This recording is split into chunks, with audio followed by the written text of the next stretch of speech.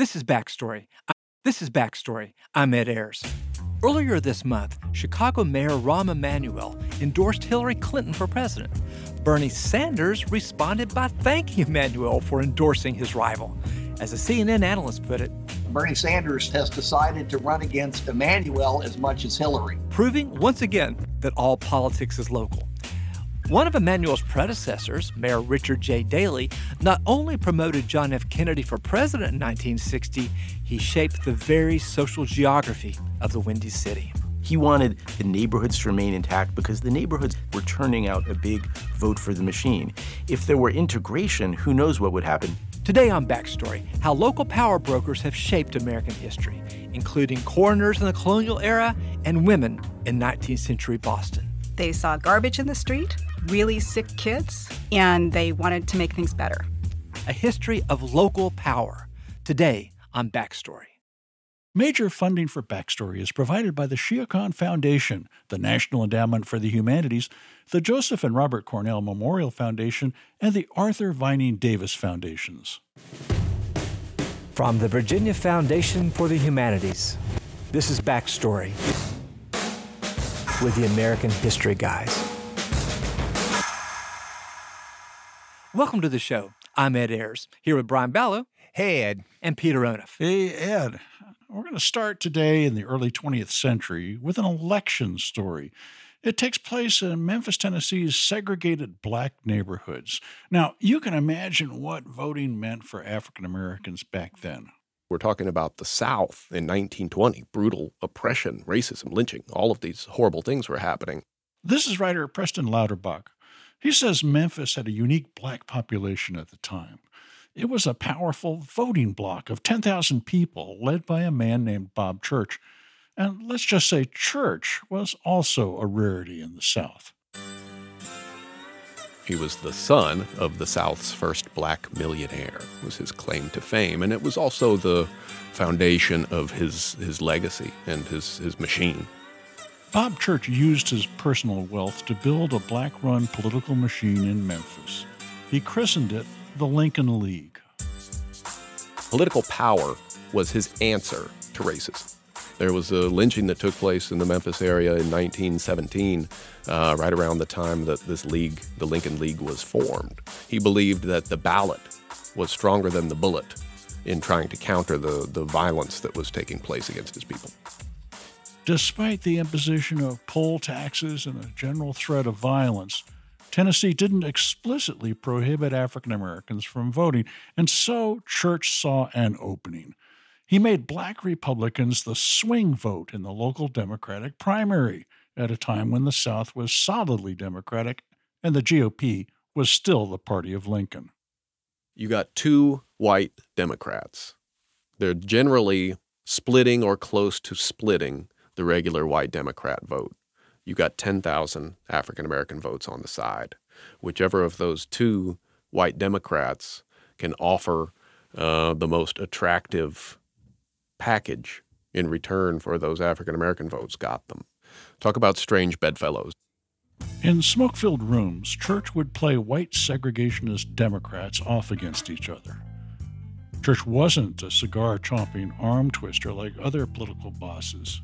Dashing and always impeccably dressed, he was soft-spoken and dignified. He was careful never to overreach in his requests for black policemen and paved roads in Memphis. Because he was a shrewd leader and because he gained the respect and the trust of the white Democrat leaders locally, he was able to build new schools, new health care facilities, upgraded neighborhoods. There were a lot of jobs that he had control over. So he helped to stabilize what there was of an African-American middle class at that time. His Lincoln League was a detail-oriented operation. Church and his lieutenants spent years registering blacks in Memphis. They also raised money to pay poll taxes, taught Memphis residents how to read a ballot and where to go on Election Day. They organized the city block by block, house by house. They divided it up, and took their organization door to door. Fast forward to the presidential election of 1920. Republicans were trying to win back the White House. So Church decided to take his efforts beyond the city of Memphis. He mobilized the African American vote across the entire state of Tennessee. He expanded his Lincoln League statewide, and the number that I found was that he eventually registered 170,000 African American voters in the state and won Tennessee for the Republican Party.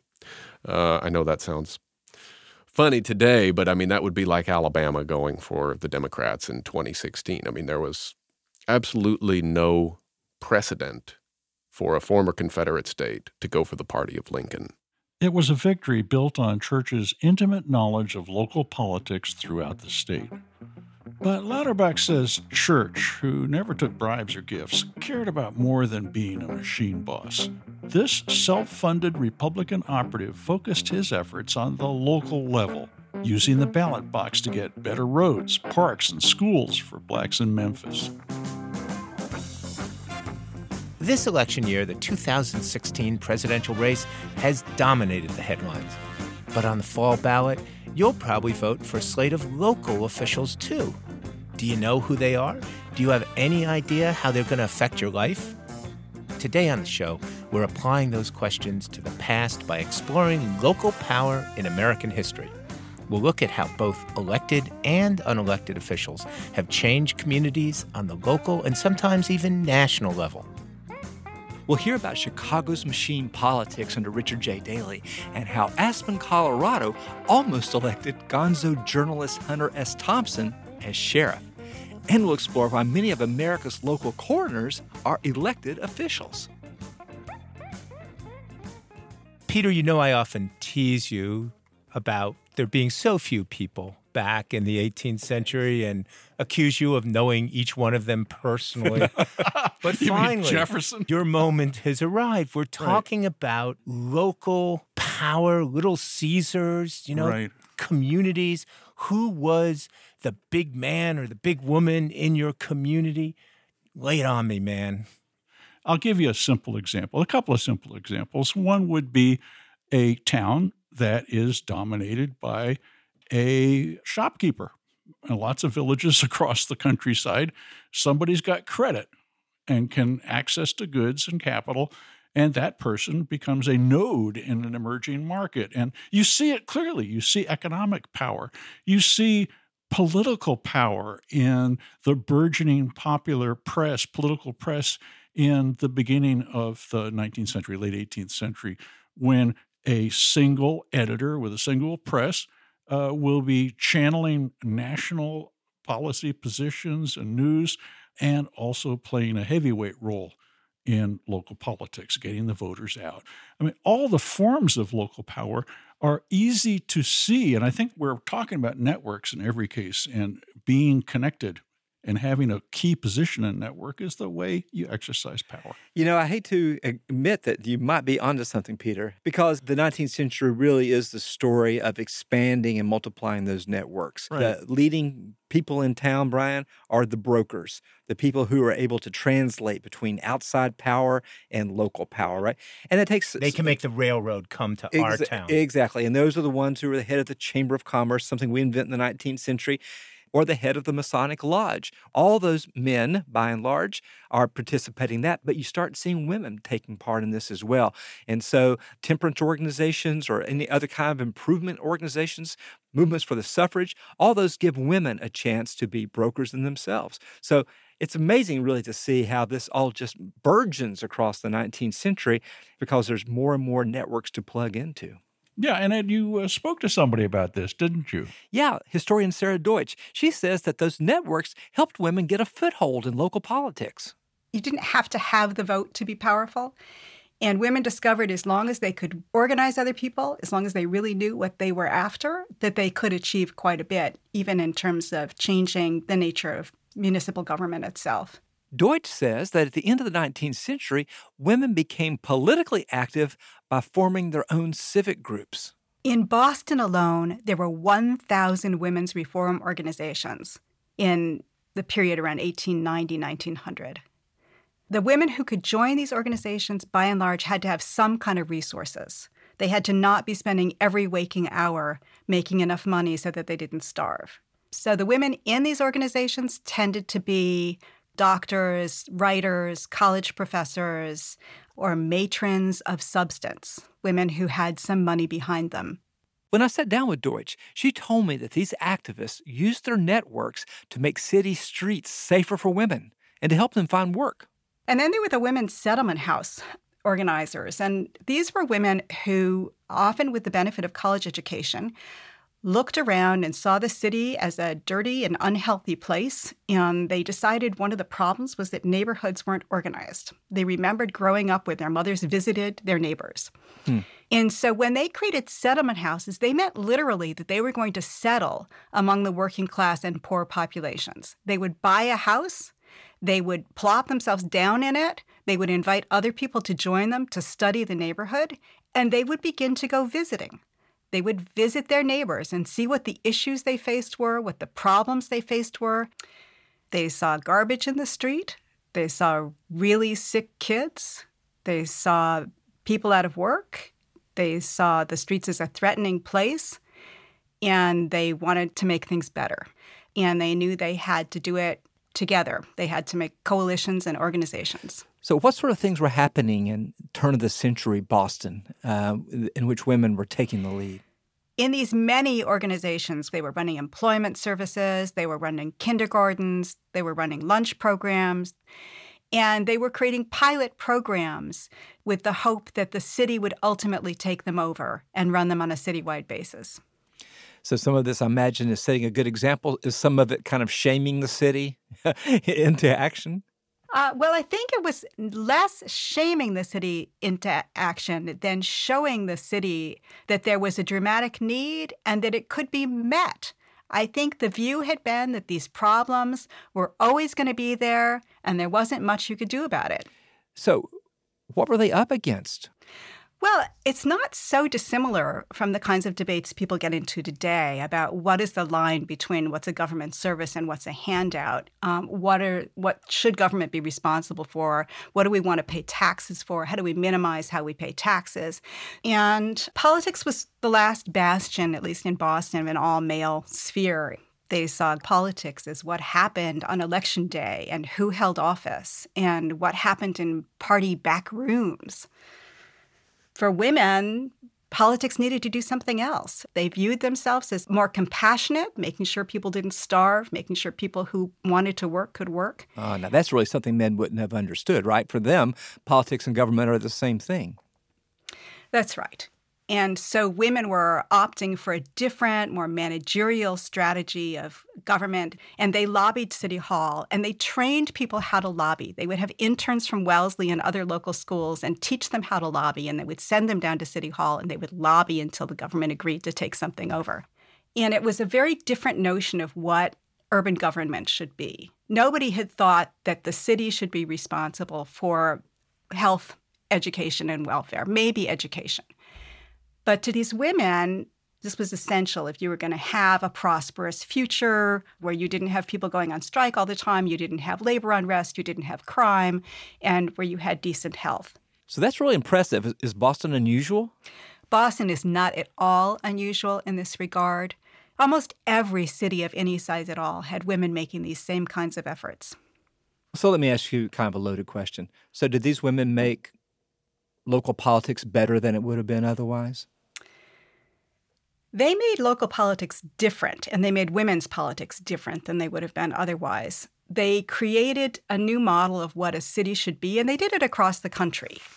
And they provide employment services for women, and they think there should be kindergartens that are free, and they think there should be school lunches.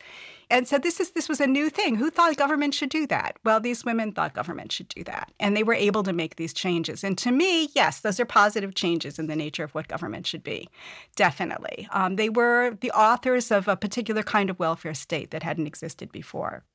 Now, when I walked into the studio today, we had not yet had a female president of the United States, and I'm assuming it hasn't happened while we're in here today. So it seems striking that there was so much power of women on the local level, but that it's taken a very long time for it to seem to move higher up the echelon. Is there a reason that it flourished at the local level? Well, in some ways, the way these particular women organized, it could flourish more easily, ironically, when they didn't have the vote. They could assume that they had similar interests. Some women could assume that they could speak for other women. And these middle class and elite women who were so used to speaking on behalf of everyone else found that other women, they had their own ideas of what they wanted, and they were impatient with people trying to speak for them. They were blindsided by the ways in which they were not needed to be the spokeswomen for these other women any longer. And at the same time, on a national level, I think they were blindsided by the hostility of men in power. So there was just this tremendous level of defense on the national level and even the state level that didn't exist on the municipal level. Women hadn't built the same level of organizations, same level of trust and respect on that level, and there was much more at stake in terms of the men's political power. Sarah Deutsch is a historian at Duke University.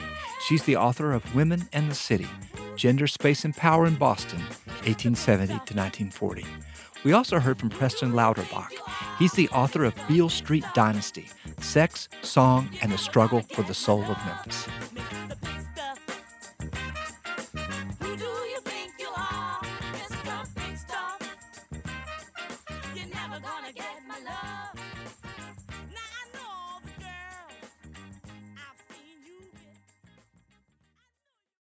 Hey guys, we got a call from the Big Apple, New York City. It's Tony. Tony, welcome to the show. Oh, thank you. I'm honored to be.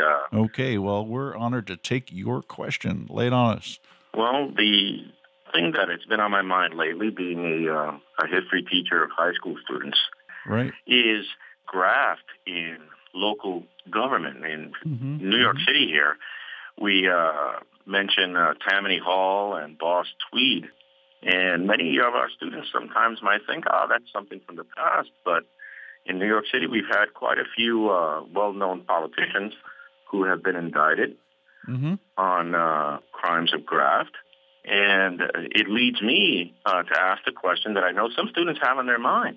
Is graft necessary? Is it something that is important in order for the wheels of government to move? Great question. Does it lubricate the wheels of government, guys? Well, Tony, I first of all confess that I used to work in New York City for City Council President Carol Bellamy, a position so crucial that it's been eliminated, that position. But that helps explain why you have those nice shoes, Brian. Exactly. And when I worked in New York City, I worked in the Tweed Courthouse. And it was a very elegant building. It cost a lot of money, and I don't remember exactly how many millions of dollars the cost overruns were, but a lot of those cost overruns were graft. So clearly, your students need to know that very often graft and corruption does nothing for the public. However, there is a school of thought among historians that graft gets things done.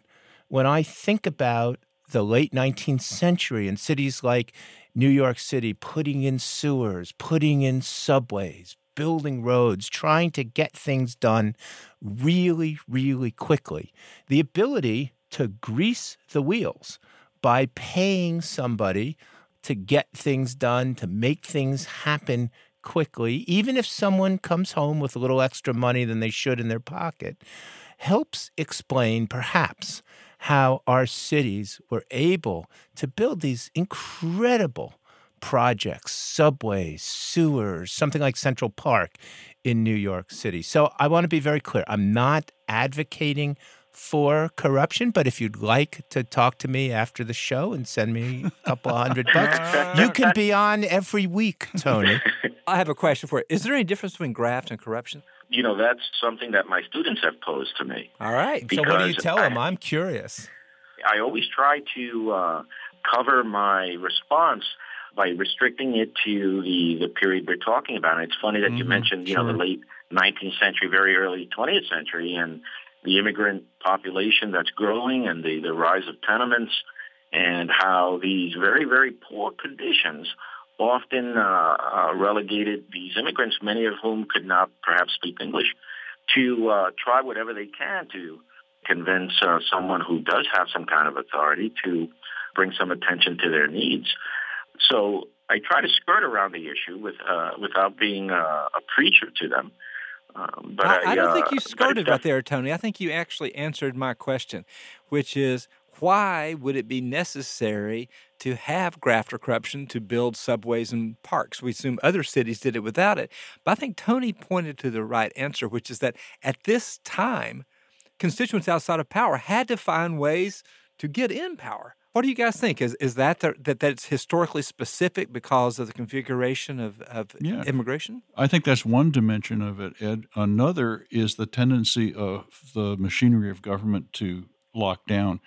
The default situation for government is to do nothing because countervailing forces are always getting in the way.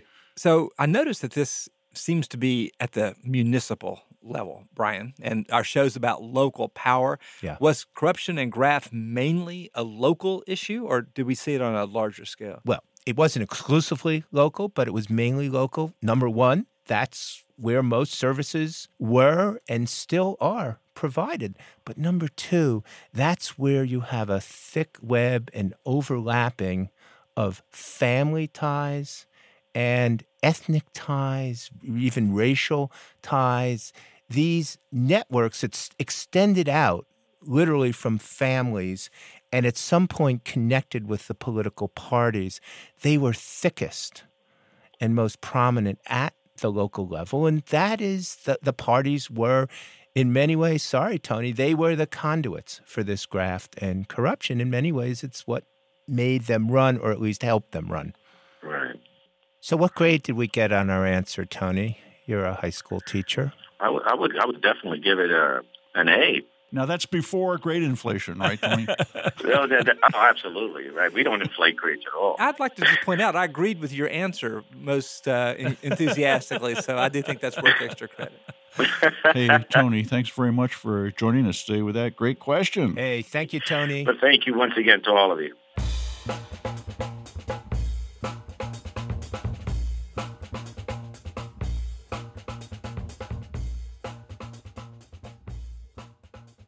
There's one 20th century machine politician who towers above all the others, Richard J. Daley. Daley was mayor of Chicago from 1955 until 1976.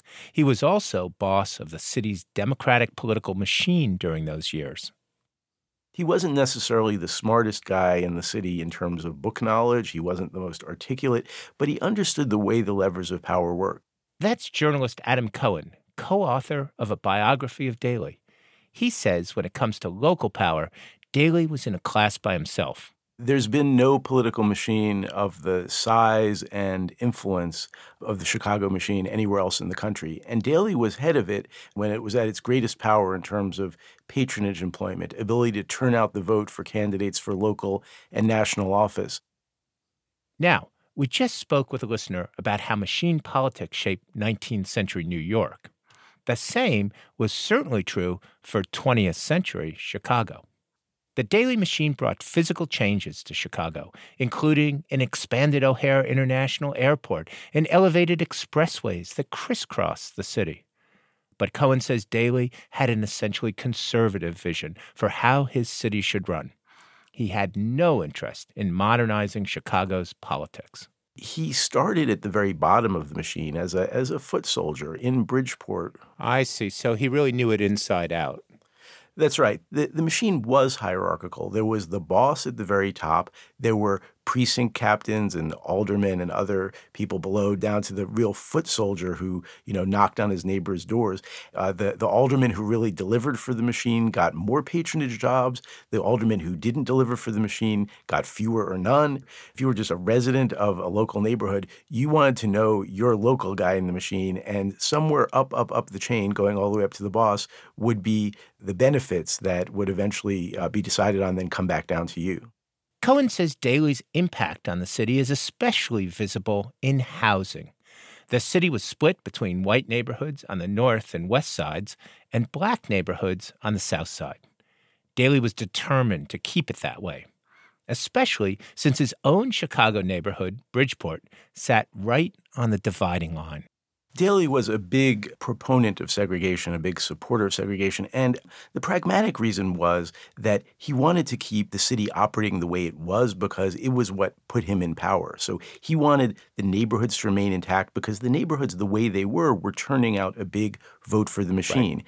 If there were integration, who knows what would happen? Maybe a lot of whites would flee the city, maybe you'd end up with a black mayor. So he wanted the status quo. And Daley very shrewdly used urban renewal. Sometimes in Chicago they called it Negro removal, to take black areas that were near white areas or near the downtown and pave them and then put some kind of highway or some big new building there. So he was actually building segregation into the very concrete of the city. An example of that is the Dan Ryan Expressway, which was a dividing line between the State Street corridor, the largest concentration of public housing in the country, on one side, and then the bungalow belt on the other side, which was the white ethnic neighborhoods that Daley himself came from. The Dan Ryan really followed that line. Well, why did blacks go along with that? Why did they participate in the larger machine if one of its purposes was to maintain that segregation? It was important for the machine to continually co-opt everyone who had votes in order to stay in power. So they needed to have a strategy for the black population. And that strategy was the black submachine, which was part of the machine, but a lesser part. Blacks also wanted patronage jobs. They wanted to be able to feed their families. They wanted help if they couldn't pay their electric bill. There were a lot of things that they wanted that the machine, that the ward healer in their neighborhood provided. And in exchange, they provided their votes. And they didn't quite get as much patronage. They didn't have as much influence in City Hall, but they got some patronage and they had some influence. There was a congressman on the South Side named Bill Dawson who was put there by the machine and kept in office by the machine. And he presided over a black submachine that reliably turned out huge votes for the machine and for Mayor Daley when he personally ran and got back things in return. So, it's ironic because people do think of Daley as being, someone who is not well inclined towards blacks and certainly not in favor of civil rights. But he was very strategic with the black submachine in giving the community enough to turn out a strong vote. How did Daley's actions differ from those of any other big city mayor when it came to racial segregation? And what are the longer-term consequences of the power of the Daley machine? Yeah, you could contrast it with New York City, where for part of the time that Daley was in office, there was, Mayor Lindsay, who was elected, on a much more liberal platform and much more supportive of integration. Daley really represented the old order till the very end. He believed that the neighborhoods should remain ethnic enclaves, and he was not interested in fair housing. And as I say, he was building these barriers, everywhere to keep the black neighborhoods where they were. And, there were two ramifications of this. One is that it did keep the population more stable. We didn't see the white flight in Chicago that we saw in places like Detroit, where Chicago really retained its white middle class. But the cost of that was that Chicago also became the most segregated major city in America. So these walls were very real, and it's something that one can see sometimes just walking around Chicago. Right. There's just less of a mix in a lot of places than there are in other big cities. Daley is seen as a master of wielding political power. What's the biggest mistake he made? I think the biggest mistake he had, I would say, was really a moral one that, at his core, Daley really was a tribal guy. He was a man from Bridgeport who believed in Bridgeport and believed in his neighborhood, and he was really never able to empathize with the other. And the other in this case were, in many cases, African Americans who lived just a few blocks away from where he was born. That's fascinating, Adam. So you're saying that, in a way, he was too local. He surely was a local power, but he was a man almost of his particular neighborhood rather than the entire city, not to mention metropolitan area.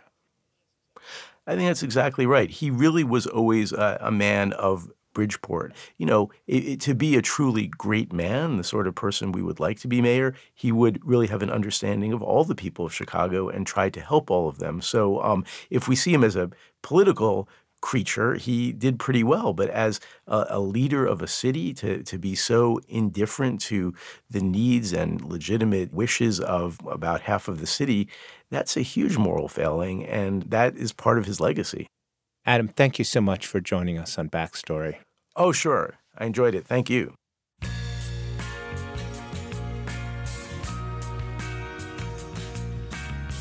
Adam Cohen is a journalist and co-author of American Pharaoh, Mayor Richard J. Daley, His Battle for Chicago and the Nation.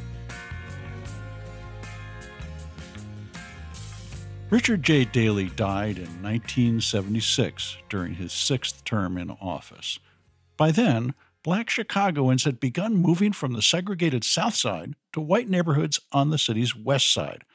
The Supreme Court had also struck down restrictive covenants that barred blacks from living in certain neighborhoods.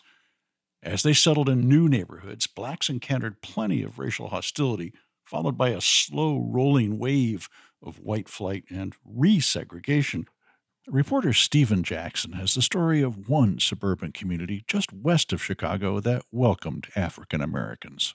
Moving to Oak Park for me was like Dorothy waking up in the land of Oz. Suddenly she wakes up and everything's in color. This is Crystal Shannon Morla. She was just 7 years old when her family came to Oak Park. It was 1968, and they had just moved out of a low-income, hyper-segregated African-American neighborhood on Chicago's West Side. Everything looked different. The houses were bigger. The people looked different. This was the first time we ever saw white people in real life. On the first day, she and her sisters were playing in the backyard when they saw the neighbor kids out in their yard. There was a moment where all the kids, me and my sibs and the kids next door, just sort of came up to the fence and stared at each other. And it's like we were just quiet staring at each other. It seemed like forever. and then my sister says, that boy, he has blue eyes. She said, can you see out of those eyes? And they were just quiet.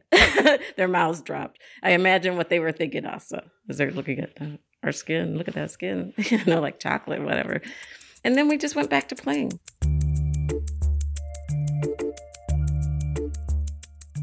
Shannon Morla and her family were one of the first African-American families to move to Oak Park around this time. She didn't know it, but they were pioneers, or maybe guinea pigs, in an ambitious social experiment. It was spearheaded by a housing activist named Roberta Raymond. She didn't like what she saw happening in Chicago, neighborhoods resegregating from white to black, with disinvestment and blight close behind. In many people's minds, integration was that brief period of time between when the first black family moved in and the last white family moved out. And Oak Park had to really look and say, what can we do to make this different? Raymond founded a nonprofit called the Oak Park Housing Center and started working with local government and community groups and law enforcement to develop an integration strategy. It was based on the idea that you couldn't just let the housing market do whatever was going to happen, that you had to intervene.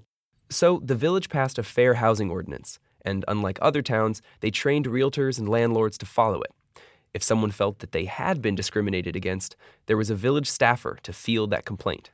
Raymond's Housing Center also did what you might call reverse steering, encouraging newcomers to spread throughout the village instead of clustering by race. And they bought ad space in national magazines, promoting Oak Park as a safe, racially integrated community. This was a new idea, using diversity as a marketing tool. You have to send this message that racial change in a community can be a very enriching experience. It can make a better community. That is a hard lesson for a lot of people to learn. For some people, racial change felt like an invasion. They didn't want African Americans in their town, and Raymond was telling them they were wrong. She got a lot of threatening midnight phone calls. Oh, yeah. No, I mean, these would be people who call and say, I can remember one call, it was like, nigger lover, you better get out of town before we, take care of you, or things, very threatening phone calls. And I had a file at the housing center of hate mail, and it was vicious. But most people weren't vicious. Most were just uncomfortable with change. There were probably lots of dinner table conversations like this one from a 1974 documentary about Oak Park. I think another interesting question is, when would we, or any of us, at what percentage would we move? When a certain percentage of blacks moved in, when would we consider leaving? Not out of fear, just because it's uncomfortable to be in the minority. And I think myself it would be somewhere in the neighborhood between 60 and 80%. I wouldn't disagree with that, but I think the rate of change is a big factor, too. If it had become only 40% but was changing 15 or 20% a year, I might be inclined to leave sooner if I were inclined to leave at all. As it turned out, a lot of white people were inclined to leave. In the 1970s, about 10,000 whites left in a village of 60,000. But over time, Oak Park's integration strategy worked. Amanda Seligman is a historian who has studied racial change on Chicago's West Side, and she says Oak Park enjoyed certain advantages that made integration easier. One is that they were their own municipality, so they could do things that the city of Chicago as a whole couldn't do. Like enforcing the fair housing rules and shaping the local housing market. The village was also pretty liberal, so Raymond's strategy had a lot of local support. And ultimately, also, it was wealthier. And so that those African Americans who were going to be able to buy into Oak Park were just a much smaller proportion of the population. So the tolerance for a few African Americans of wealth was greater than it might have been for a larger population of poorer black people. Today, the population is about 64% white, 22% black, and 7% Latino.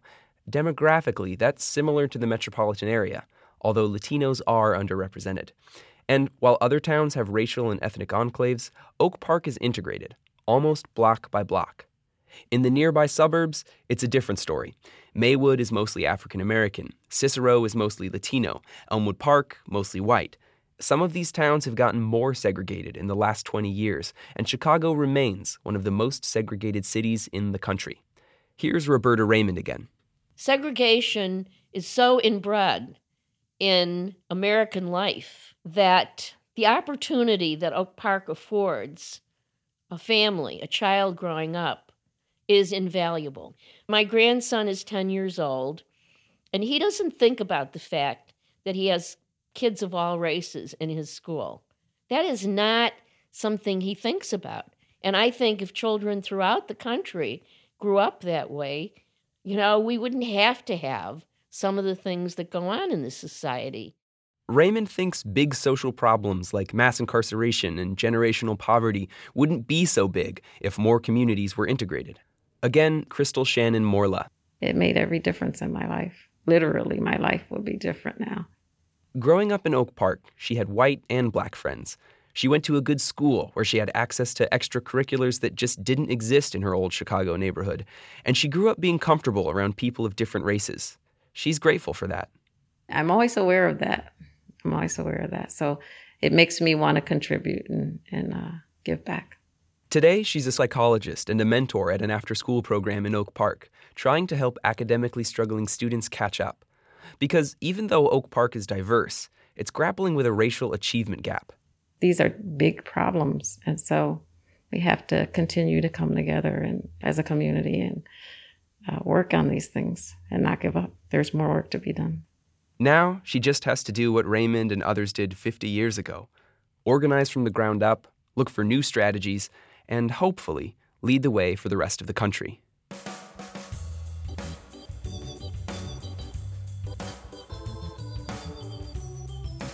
Stephen Jackson is a freelance reporter and producer. If you want to hear more about Oak Park, head to our website.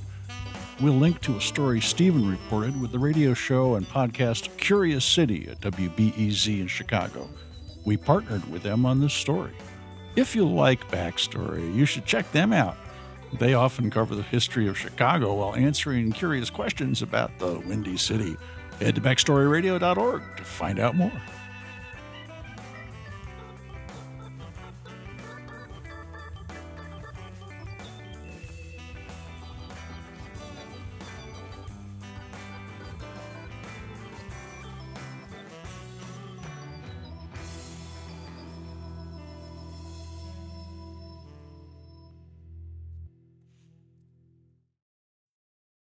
We're going to turn now to a local job that you might not think matters much, the coroner. Coroners investigate violent, suspicious, or sudden deaths. and their basic job description hasn't changed. But their power and how they get the job varies widely. Some coroners are appointed, some are elected, and some have been replaced by forensic experts. Kelly Jones, one of our producers, decided to look into the history of coroners, and she's here to tell us what she found. Hey, Kelly, welcome to the studio. Thanks, Brian. So Peter's right. The basic job of the coroner is to investigate suspicious deaths and sign death certificates that officially record how a person died. And the profession has been around for a long time. I'll bet. Way before the New World was even a twinkle in the English crown's eyes. However, I've done some really deep research, and I have found some archived tape of one of the first coroners that ever walked the earth. And I'd love to play it for you guys. Yeah. Sure. Oh, please. Bring it on. Bring out today! Bring out today! There's one. I'm not dead. Yeah. He says he's not dead. Yes, he is. I'm not. He isn't? Well, he will be soon. He's very ill. I'm getting better. No, you're not. You'll be stone dead. As you know, that's a famous Monty Python sketch. And a good history lesson, too. Well, so not a lot of that rings true, except that the coroner was established in England, and usually he was a knight, so he was not a doctor from the very beginning. And that's important because when the coroner position comes over to the New World, the coroner is also not a doctor. And the main job of the coroner in the early period was to hold inquests, which means that the coroner, when he's investigating deaths, he becomes the judge, he calls witnesses, and he selects a jury to help him figure out what happened. Oh, yeah, absolutely. But you know what I'm impressed with, Kelly, is it sounds like this coroner has despotic power, the power of a king almost. He does, and actually coroner comes from crowner. The coroner in England was responsible for telling the king how someone had died and for giving the king his due if that person owed taxes or died by a crime where something could be given to the king to make up for losing that subject. Well, I think that's really important, Kelly, because after all, American colonists are subjects of the king. And this is the way the king is part of a local community in the person of a coroner. Peter, what better reminder than every time somebody dies, you're reminded that they're still a subject of the king. Yeah, and I'm so glad that we live in a democracy where we don't need coroners anymore then. So I'm just didn't happen that way. I'm just guessing in the 19th century that went away as the march of democracy proceeded, right?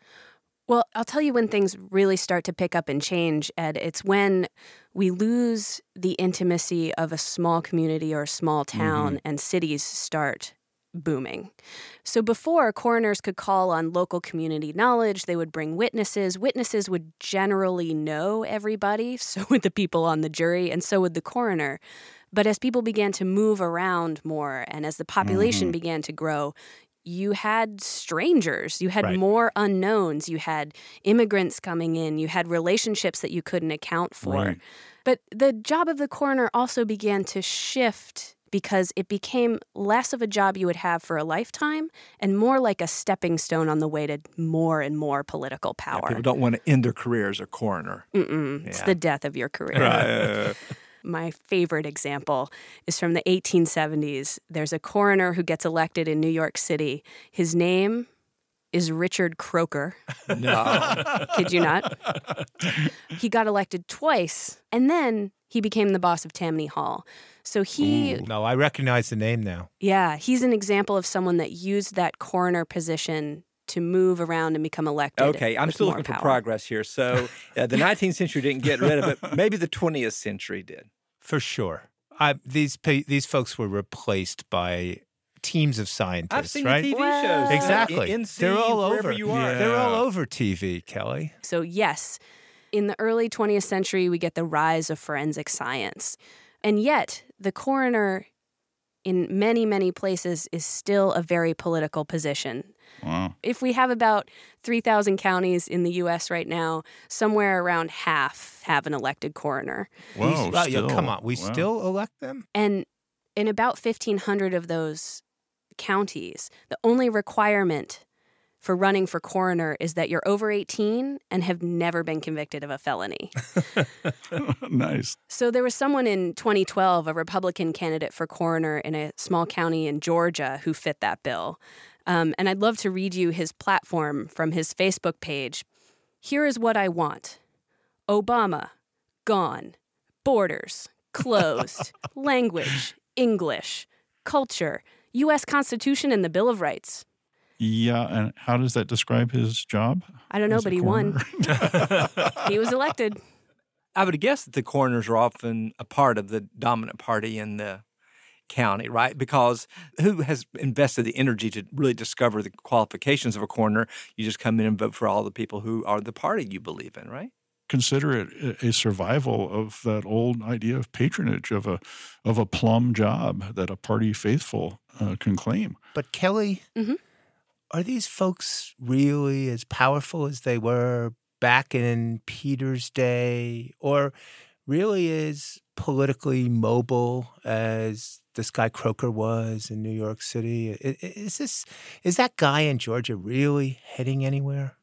I think the coroner position is still thought of as a stepping stone for other political careers. So you become coroner to maybe become sheriff, to maybe become mayor someday.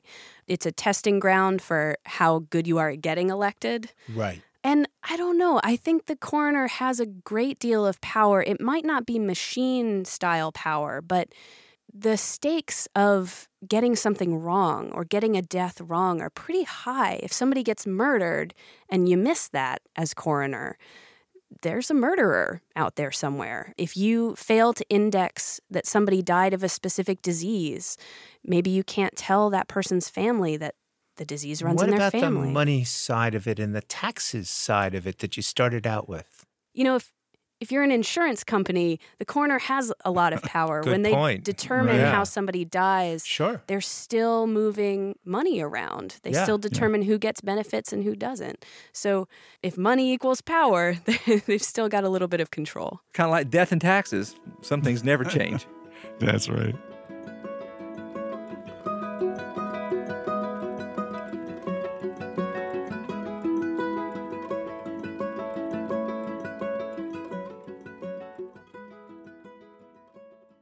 We're going to turn to the town of Aspen, Colorado in the late 1960s. It was a chic ski town on the rise. Local business owners sought to attract wealthy tourists to their iconic slopes. At the same time, young hippies, inspired by tales of Shangri-La in the Rockies, poured into town. Many locals viewed these long-haired newcomers as riffraff. The county sheriff began arresting the hippies for minor crimes, like loitering and hitchhiking. Tensions between Aspen's entrenched establishment and its freaks culminated in a memorable election starring a well-known gonzo journalist. Backstory producer Nina Ernest takes it from here. Hunter S. Thompson had been living in Aspen for a few years when he decided to run for sheriff to protect the hippies. This is D.J. Watkins, who wrote a book about Thompson's 1970 campaign. He says that the writer ran for sheriff of Pitkin County under the banner of freak power. We, long hairs, were labeled freaks by the establishment, and Hunter decided that freak was very descriptive. Let's use it. And this is Bob Broaddus. He moved to Aspen to be a ski bum and soon found himself drawn to Thompson's campaign. And I pretty much agreed with Hunter's platform, which was largely anti-greed and anti-chicken misdemeanor and felony laws. What Broaddus means is that Thompson wanted to decriminalize drugs, limit development, and protect the environment. And Watkins says that Thompson also wanted to make the sheriff more than just a sheriff. He wanted to embrace the idea of the ombudsman. There could be a member of government that his whole job was taking complaints from members of the community, sort of a watchdog of the government itself. It sounds straightforward on paper, but some of his suggestions were a little surreal. Take this campaign advertisement. Hunter represents something wholly alien to the other candidates for sheriff. Ideas. And a sympathy towards the young, generous, grass-oriented society, which is making the only serious effort to face the technological nightmare we have created. He wanted to tear up all the roads to make the city more walkable. He wanted to shame bad drug dealers, as in people who took advantage of their customers in public stocks, medieval style. And he wanted to change the name Aspen to Fat City to make the town less attractive to tourists. Thompson set out to enlist all the newly arrived hippies to vote for the freak power cause. Volunteers like Bob Broaddus registered over 700 new voters, a huge number for a county of just 6,000. Their success alarmed the town's more conservative residents, and Thompson's characteristically outlandish behavior didn't help. Here's Thompson himself. We do have a freak power base, and that's undeniable. If I went out there and walked through the streets naked with a bomb in each hand, and drugs dripping, covered with the various sticky substances that were known to be foul drugs, they would still vote for me. Thompson's main opponent, who he called a dim-witted cowboy with a gun, was the incumbent Carol Whitmire. If Thompson was some bizarro version of a Western sheriff, Whitmire was straight out of Central Casting. He had his honorary posse with white Stetsons, white kerchiefs, white shirts, white guns, and he was basically parading what I saw in Western movies in the 1950s. The good guys all wear white. The American sheriff's job was carved out of the rugged West. Vote for and elect Carol Whitmire for our sheriff. I think he woke up one day with Hunter running against him going, what the hell just happened? Before long, this tiny local election became a national story. In October, Thompson wrote an article about his campaign for Rolling Stone magazine. After the Battle of Aspen hit newsstands, profiles on Thompson for sheriff appeared in the New York Times and the Washington Post. Even the BBC made a documentary about this election. What kind of sheriff do they want in the West these days? Could the conventional establishment citizens of Aspen elect as their sheriff a hippie, a freak, an acid head, a man who openly smokes grass, marijuana? The battle lines were drawn. Here was a microcosm of the country's culture wars, set amidst the ski slopes of Aspen. As the election approached, some of Aspen's residents began to worry that Thompson could actually win. So local elites ramped up their anti-Thompson rhetoric. They tapped into an issue that dogged his entire campaign. No one could figure out if he really wanted the job, while Broaddus thinks his friend was serious.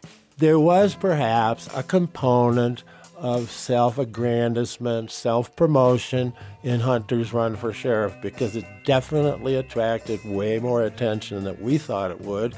One time where Hunter had embarrassed himself by one of his crazy actions, I said, Hunter, why are you doing this? And he said, Bob, you know I don't do crazy stuff unless I can write about it and get paid for it. And running for sheriff, he told Broaddus, was the craziest thing he had ever done. Election day arrived, November 3rd, 1970. Reporters from across the country descended upon Aspen. We were all watching the county clerk put the numbers up with chalk on a blackboard. And I was never as optimistic as some of the other people, but some people actually thought we were going to win. We won! We won! We won! Actually, Carol Whitmire won, but not by much.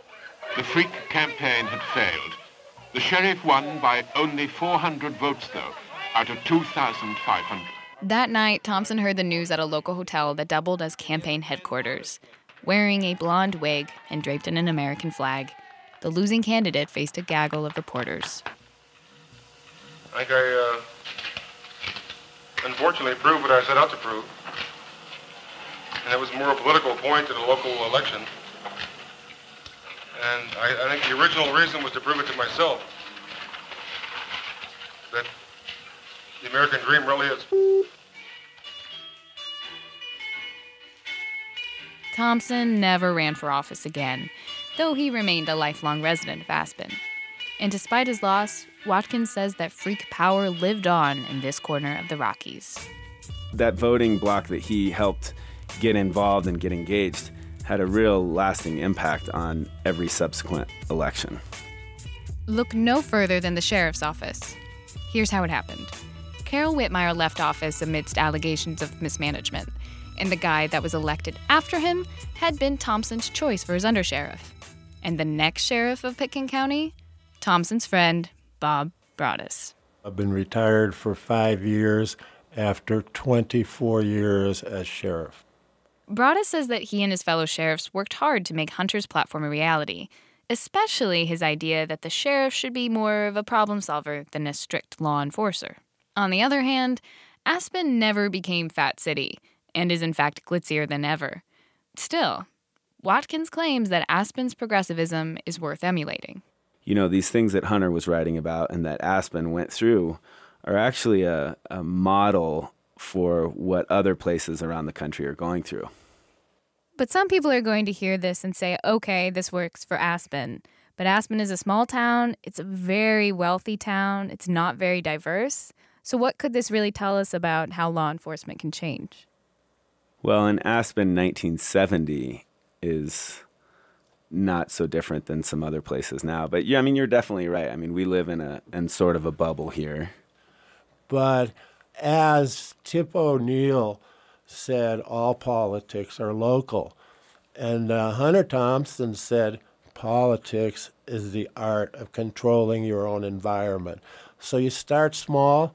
If it spreads beyond your city limits, so be it. But if you've controlled your own environment, you've won. That story was told by Backstory producer Nina Ernest. We also heard from DJ Watkins and Bob Broaddus. Watkins is the author of Freak Power, Hunter S. Thompson's campaign for sheriff. Broaddus served as Pitkin County Sheriff for 24 years.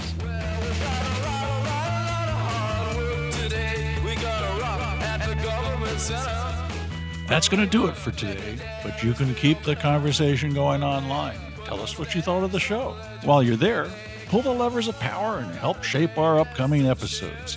You'll find us at backstoryradio.org or send us an email to backstory@virginia.edu. We're also on Facebook, Tumblr, and Twitter at Backstory Radio. Whatever you do, don't be a stranger. Backstory is produced by Andrew Parsons, Bridget McCarthy, Nina Ernest, Kelly Jones, and Emily Gaddick. Jamal Milner is our engineer, and Diana Williams is our digital editor. We have help from Brianna Azar, and Melissa Gismondi assists with research. Special thanks this week to John Brook, Marcella Fierro, Julie Johnson-McGrath, and Brad Schreiber. Major support is provided by the Shia Khan Foundation, the National Endowment for the Humanities, the Joseph and Robert Cornell Memorial Foundation, and the Arthur Vining Davis Foundations. Additional funding is provided by the Tomato Fund, cultivating fresh ideas in the arts, the humanities, and the environment. And by History Channel, history made every day. Brian Ballow is professor of history at the University of Virginia. Peter Onuf is professor of history emeritus at UVA and senior research fellow at Monticello.